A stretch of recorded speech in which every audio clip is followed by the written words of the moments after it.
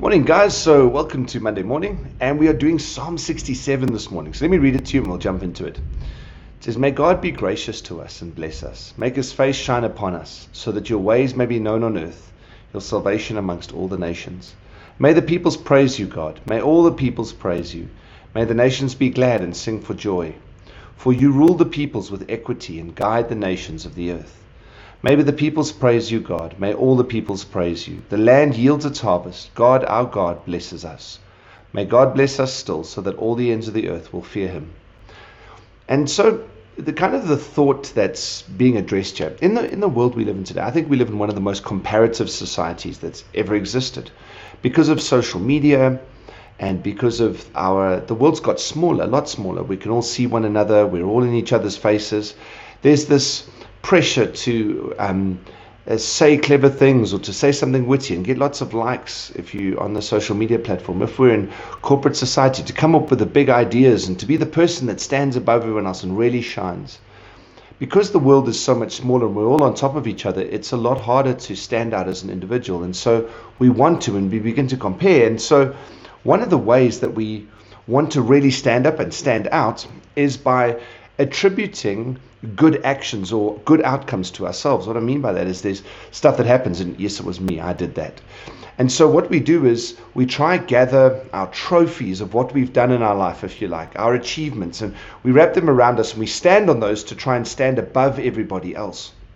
And so we kind of go out into life with this gathering or collecting mindset around stuff, that achievements and things that are done, to try and make ourselves stand and to lend value to ourselves, because we also live in a world where it's very easy to overlook people, and our values, I think nowadays, or our value as people is often wrapped up in what we can achieve, and it's incredibly sad that the value is not intrinsically in a person for who they are, but for what they can only do.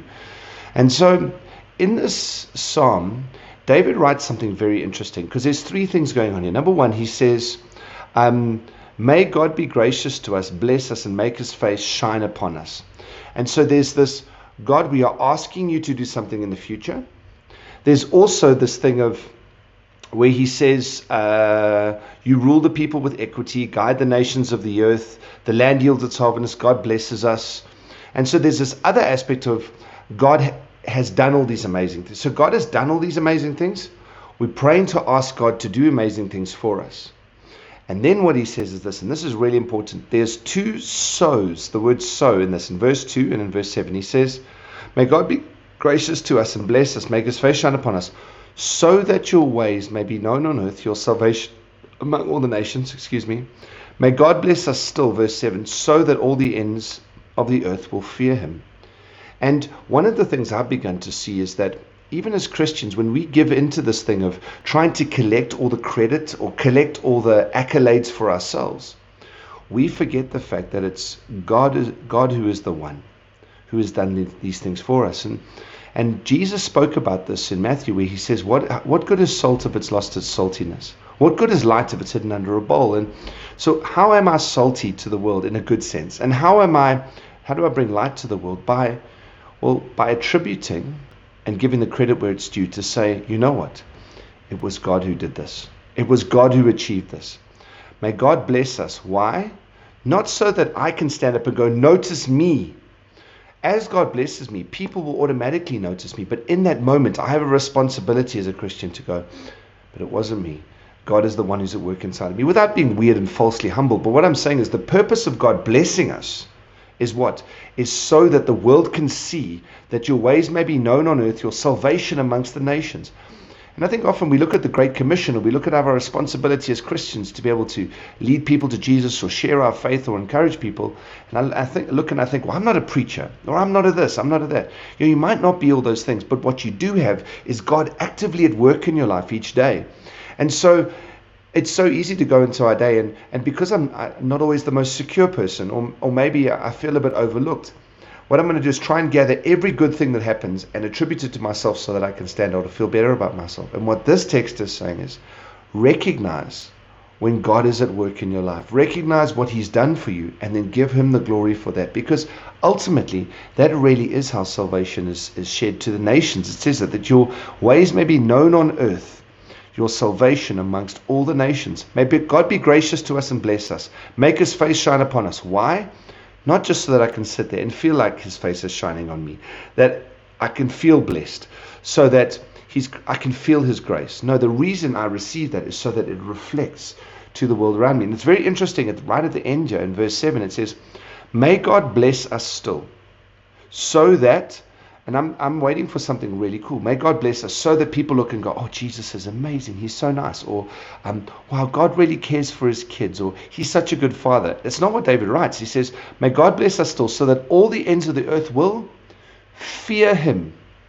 And that fear is this incredible, awesome respect that when people begin to see the lives of Christians being able to be strong, and that in the face of adversity, we're able to stand in the midst of the storm and all those things, we're able to stand, that people look and they go, there's something incredibly powerful there. It's not just, God isn't just a theology or a good idea that these people are ascribing to. They're not just living by the good book, you know how people talk about the Bible, but rather through the Word of God, there's power in my life that people look and they go, there's actual power there. And there's this a godly reverence, there's this fear that settles over the world, and they go, without God, right, there actually is no way.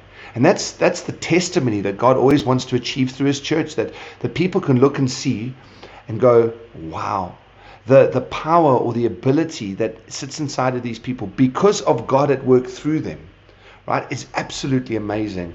And I look at my own life and I am afraid to use that expression. I'm afraid to continue doing life on my own. And friends, when I look around the world at the moment, I do think that there's incredible fear. There's a whole bunch of stuff going on just about every continent, maybe with the exception of Antarctica. But when I look what's going on in the world, the penguins are probably having a civil war down in Antarctica, if the world's anything to go by at the moment. And the most amazing thing is, in the middle of all that fear that goes on around the world, we can look and fear the situation. We can look at our God and fear him, rather where we're saying, I can do nothing without this incredible God. I need him above all else. And as we begin to live a life like that, right, where God has been so gracious to me, God, may you continue to be gracious to me, because I want the world to know that life without you is meaningless. It's tasteless. It's absolutely nothing. I need you in my world, Lord. And as I live and I walk with you, there's this vitality that comes to my life. And someone once said this, and I don't always think this is the best idea, because I think there are times to talk, but someone once said, preach the gospel and if necessary use words. And it's exactly like that, like preach the gospel through my life, by my leaning on God, by my leaning into God. And as I do that, I'm so incredibly effective in everything that God has for me. So I hope that's helpful, and I can't wait to see you guys tomorrow morning.